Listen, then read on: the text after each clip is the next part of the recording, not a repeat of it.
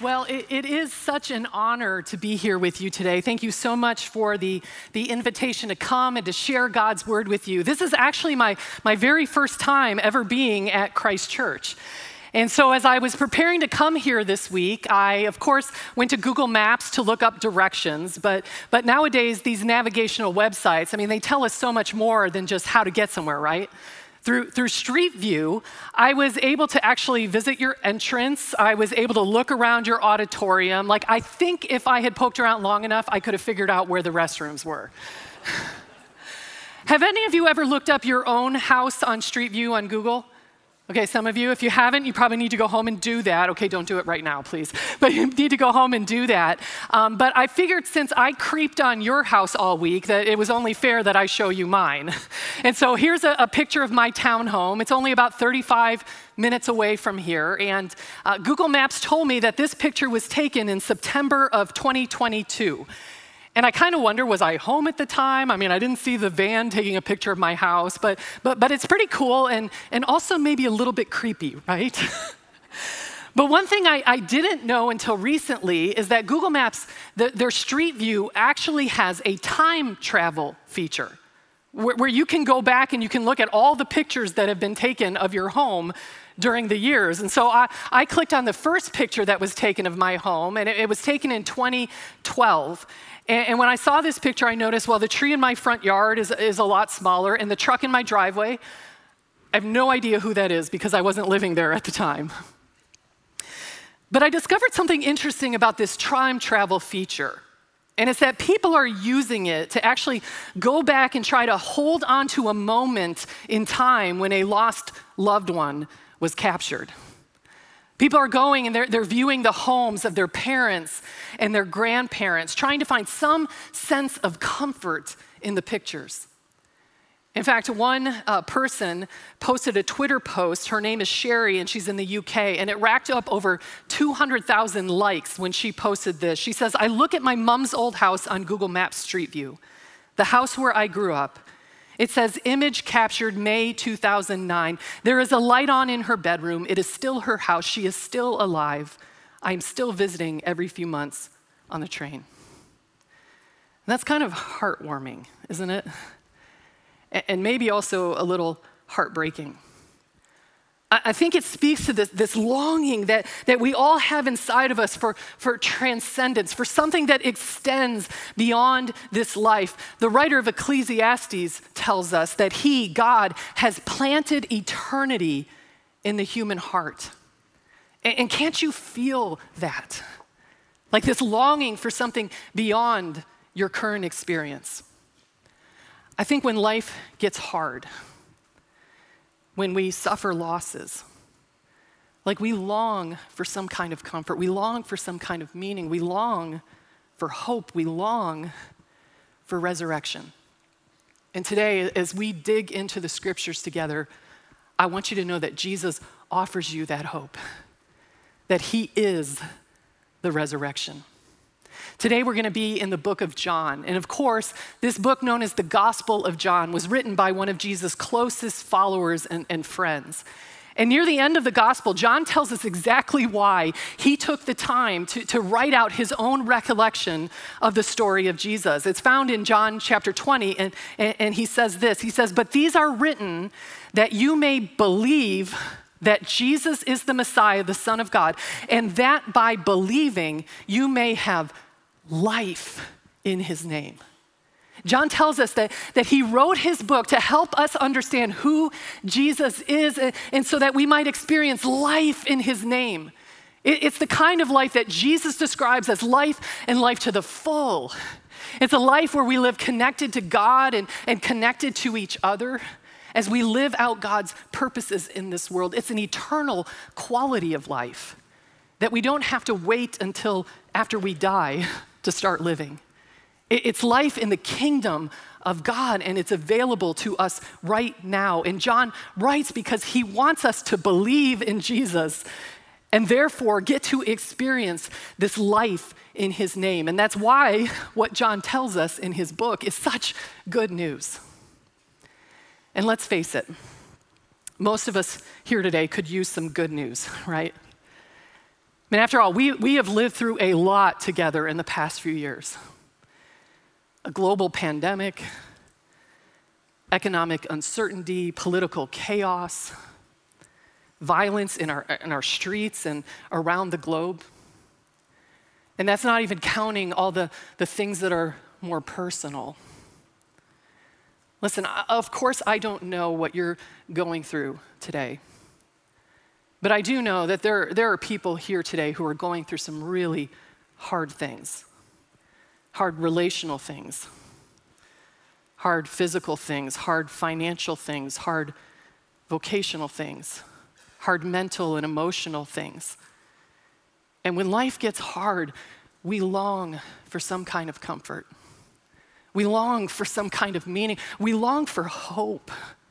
We long for resurrection. Today, I want to tell you a story about three people who knew what it was like to long for resurrection. And it's a story found in John's Gospel, chapter 11. And it's a story about three siblings, Mary and Martha and Lazarus. Now, as we get started, here's a spoiler alert. It's a miraculous story where Jesus is going to raise Lazarus from the dead, okay? So if you haven't seen the movie, sorry, I just ruined it for you, all right? But what you might not know is that Lazarus is not the only one in this story who experienced a resurrection. John starts the story this way. He says, "Now a man named Lazarus was sick, and he was from Bethany, the village of Mary and her sister Martha. So the sisters sent word to Jesus, 'Lord, the one you love is sick.'" Now, Lazarus and Mary and Martha, they were in Jesus' close, inner friendship circle. And so, of course, as Lazarus is sick and on his deathbed, Mary and Martha want to reach out and send word to Jesus. And no doubt it was a subtle request for Jesus to come and heal their brother, like they'd seen him heal so many people before. But a curious detail in this story is that when Jesus receives word about Lazarus, he waits 2 days before setting off to their home. Now, John tells us straight up that Jesus loved Martha and her sister and Lazarus, so I don't think we should read indifference or callousness into this delay. The truth is, even if Jesus had left immediately, Lazarus would have still been dead upon his arrival. For you see, where Jesus was in proximation to where the three siblings lived was about 20 miles. And of course, Mary and Martha, they didn't send him a text message or an email. They had to actually send someone to see Jesus. And these 20 miles would have been considered a full day's journey walking. So this messenger comes and Jesus waits 2 days, and then Jesus has to take that day-long trek back to Bethany where the siblings live. But we're told that by the time he arrives in Bethany, Lazarus has been in the tomb for 4 days. That means Lazarus likely died shortly after Mary and Martha sent the messenger to Jesus. But even so, if you put yourself in Mary and Martha's shoes, the delay could have seemed hurtful, right? I mean, why not come right away, Jesus? Why wasn't there more a sense of urgency for you to be there? And if we're honest, I think many of us have felt this way in our hard stuff too, haven't we? We've wondered, why isn't Jesus showing up? Why isn't he here? I mean, I've experienced that. Going through seasons when I was just so overwhelmed and exhausted in ministry, and I've wondered, Jesus, where are you? I mean, I've wondered why Jesus wasn't answering my prayers when a 38-year-old friend of mine with 4 little kids received a devastating cancer diagnosis that took her life in just a year. I feel like sometimes every time I turn on the news and I see more innocent men and women and children gunned down by senseless violence, I want to say, Jesus, where are you? If you've ever felt angry or confused or heartbroken when it seems like Jesus isn't coming through, I want you to know that you're not alone. But I also want you to know that Jesus hasn't forgotten you. I think this story reminds us that there might be more happening in a situation than we might be able to comprehend. Writer James Baldwin said, "The Lord never seems to get there when you want him, but when he arrives, he's right on time." Well, when Jesus does finally arrive, the first person he encounters is Martha. And she's come out to meet him on the road. "And Lord," Martha said to Jesus, "if you had been here, my brother would not have died. But I know that even now, God will give you whatever you ask." Now, some people hear in Martha's words an accusation and a request. And I guess it could be both, but I actually don't think it's either. I think Martha's words are actually a declaration of her faith. Remember, I told you there was no way it would have been humanly possible for Jesus to get from where he was to Bethany. And Martha would have known that. So when she says, "If you had been here, my brother would not have died," I think that it's a statement of her faith in Jesus' power, of what could have happened had he been there. Like, despite her sorrow that Jesus wasn't there to save her brother, she still believes in his power. However, I don't think she believes in it enough to be asking or expecting a resurrection. I mean, later on in the story, when Jesus says to move the stone away from the tomb, she'll protest over the stench of the decomposing body. I mean, Martha isn't asking Jesus for a resurrection. She has no thought of a resurrection. And to me, Martha kind of represents the type of person that engages life mostly with their head. Like, in her head, she knows who Jesus is. And there's really nothing, even this terrible loss, that can shake her belief in him. And if you're a Martha type, maybe you are firm in your belief in Jesus. You have no doubt that he's the Son of God. But maybe you've lost some hope in what he could do in your current trials and tribulations. I think Martha had lost hope in her situation. Jesus says to Martha, "Your brother will rise again." And she replies, "I know he will rise again in the resurrection at the last day." Like, nothing has shaken Martha's ultimate hope. Perhaps she's just numbed her heart a bit from expecting to see the goodness of God in the present. Have you ever felt that way? Like, you believe in Jesus. You know that your eternity is secure, but maybe you doubt that he'll come through for you in your current situation. You know, I'm someone that I think can fit into Martha's shoes. I tend to be someone who lives in my head. And so when hard things come, I can find it easy just to jump into that rationalization place. If you're like a Martha, maybe you say things to yourself like, "You have so much to be thankful for. Buck up, stop feeling sorry for yourself."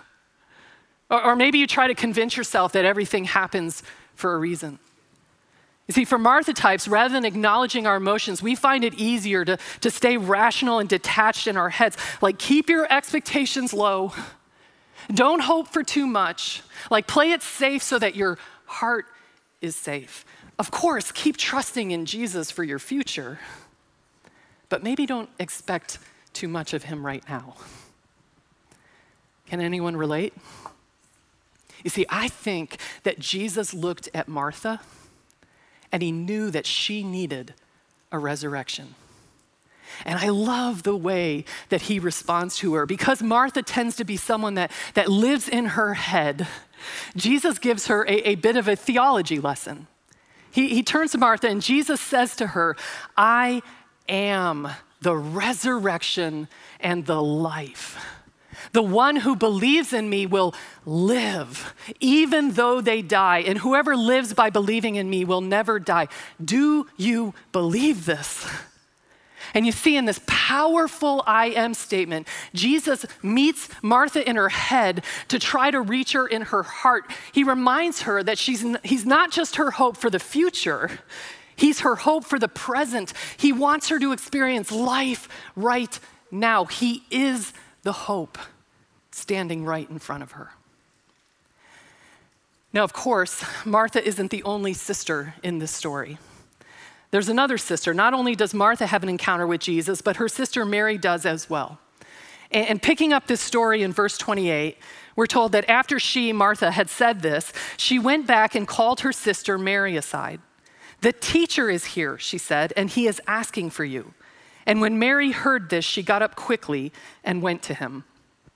Now, while Martha came out to meet Jesus, Mary stays at home. Like, Jesus has to ask to see Mary. And I can't help but wonder if for Mary, if her despair over the loss of her brother made it hard for her to get out of bed in the morning. I mean, I wonder if it's not too hard to imagine that in the midst of her grief and her loss, that she was weary and worn, and maybe she wanted to be left alone. And maybe you've been through a season like that. Or maybe you're in a season like that right now. And honestly, it took everything in you to get up and get out of the house and to be here today. See, in seasons like that, when life deals us horrible news or we experience something so devastating, oftentimes we just want to retreat and pull back. And maybe we don't feel like we have the energy to be around anyone. And I wonder if this was the case for Mary. But interesting enough, when Jesus calls her, she does get up and she rushes to him. And then John tells us when Mary reached the place where Jesus was and saw him, she fell at his feet and said, "Lord, if you had been here, my brother would not have died." Now, does the words sound familiar? I mean, they do, right? They're the same words that her sister said, same words. But I think there's a big difference between how Martha and Mary responded. See, Mary makes no attempt to put a brave face on her sorrow. When she sees Jesus, she falls at his feet. And to me, Mary represents maybe the type of person that's a little more tender-hearted and feels things deeply. If Martha's someone who lives in her head, I think Mary is someone who lives from her heart. She lives from her heart, and if you're a Mary type, you likely too feel things deeply, and it's not just your own sorrows. I mean, anytime anyone that you care about, anytime anyone that you love is going through pain, it like cuts you to the heart. Maybe when you turn on the news and you see just all the horrible, hard things happening all over the world, you find it hard not to despair. And you see, I think Jesus looked at Mary and he knew that she needed a resurrection. But one thing that I just find so beautiful about Jesus is he knows that Mary is different than Martha. So he doesn't offer Mary a theology lesson. No, he offers Mary his tears.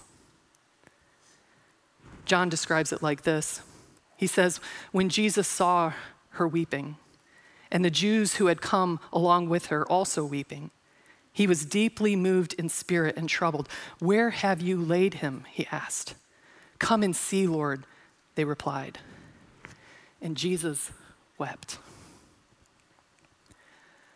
I wonder what it was like for Mary, to see those tears well up in his eyes, to know that he saw her, and that he was feeling what she was feeling, and that he cried as she was crying. And I want you to know this, he does the same thing right alongside of you. The psalmist reminds us that the Lord is close to the brokenhearted, and he saves those who are crushed in spirit. Well, as Jesus approaches the tomb of his friend Lazarus, John tells us that once again, Jesus is deeply moved and he asks that the stone be rolled away. But Martha, continuing to be her rational self, she says, "But Lord, by this time there is a bad odor, for he's been in there for 4 days." And my favorite translations of Martha's words comes from the good old King James Version, where it says, "Martha saith unto him, Lord, by this time he stinketh."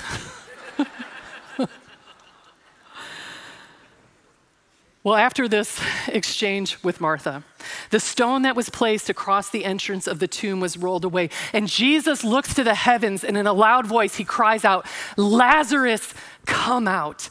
And the dead man begins to stir, and he stumbles out of the darkness of the tomb into the light of life, and there is great rejoicing. Can you imagine the celebration? Now, the irony is that the celebrating crowd has no idea that Lazarus' resurrection is actually going to lead to Jesus' death.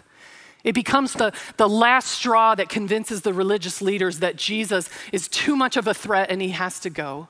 But that will be tomorrow's problem. For today, there is great rejoicing, for Lazarus was dead and he's now been resurrected. But here's the thing. I think Mary and Martha were resurrected too. For as Lazarus breathed these fresh breaths of life, the future burst into the present. The end of time came into the middle of time. And Mary and Martha, they breathed fresh breaths of Jesus' presence, fresh breaths of Jesus' goodness, fresh breaths of Jesus' power. Jesus became not just their hope for the future, but their hope for today. Theologian N.T. Wright says, Jesus has not just come, as we sometimes say or sing, from heaven to earth. It is equally true to say that he has come from God's future into the present, into the mess and muddle of the world we know. Friends, what Jesus said to Martha, he says to Mary, he says to Lazarus, he says to you, and he says to me, I am the resurrection and the life. I am the resurrection and the life. Resurrection is not just an idea. It's not just a concept. It's not just a doctrine. It's a person. And his name is Jesus. My guess is every one of us comes here today with some stench of hopelessness in some area of our lives. And it stinks. We might even say it stinketh. And sometimes we laugh just to keep ourselves from crying. And I don't know what it might be for you, but it might be a relationship that feels dead, or maybe at best is on life support. And you've tried everything you know to do, and it feels hopeless. Or maybe for you, it was something about your vocation and your dreams, and you had aspirations, and you've put in your time and you've worked hard, and it still feels like you're just at this dead end. Maybe it's some kind of lingering physical challenge or some kind of financial challenge, or maybe it's an addiction that feels like it's slowly killing you. Friends, what I want you to know today is that Lazarus was dead and gone. There's nothing deader than a dead body that has been in a tomb for 4 days, right? And if Jesus can breathe new life into a dead body that's been dead for 4 days, he can breathe new life into your relationship. He can breathe hope into your dreams. He can even breathe healing into what feels like it's in rapid decay. Theologian Marian Mai Thompson says, Lazarus represents all who are given life by the one who has and gives life. Jesus raising Lazarus to life is the climactic sign of Jesus' life-giving power, and that is our hope. Life may not look like you thought it would look. And maybe you don't feel right now like you want to feel. But I want you to know today that Jesus is in the business of bringing dead stuff back to life. He is the resurrection. And he's standing before you today, offering you hope, offering you himself.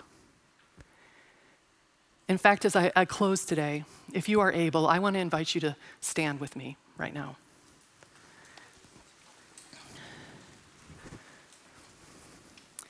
And friends, I don't know what feels dead in your life right now.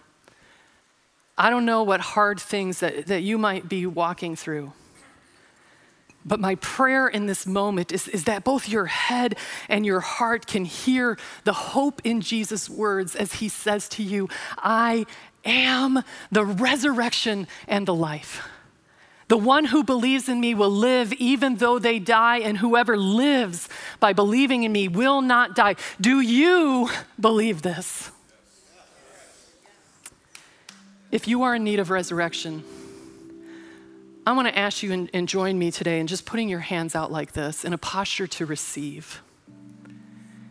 If there's any area in your life that you need hope, that you need Jesus, just put your hands out like this and let's invite Jesus as I'm going to pray over us right now. If you are in need of resurrection, let's go to the one who is the resurrection and the life. Would you pray with me? Father, we thank you for your presence here with us right now. And Jesus, you are so beautiful and so good, so loving, so present. God, I pray for all those who are in need of resurrection, that right now, by your Spirit, you would flood us with a sense of your presence, with a sense of your goodness, with a sense of your power. You are our hope. And Jesus, I know that you are here. You are crying tears with those that are crying tears. You are speaking truth to those who need truth. Help us to open ourselves to you. Thank you for being our hope. Thank you for resurrection. And it's in your powerful, mighty name above all names that we pray. Amen.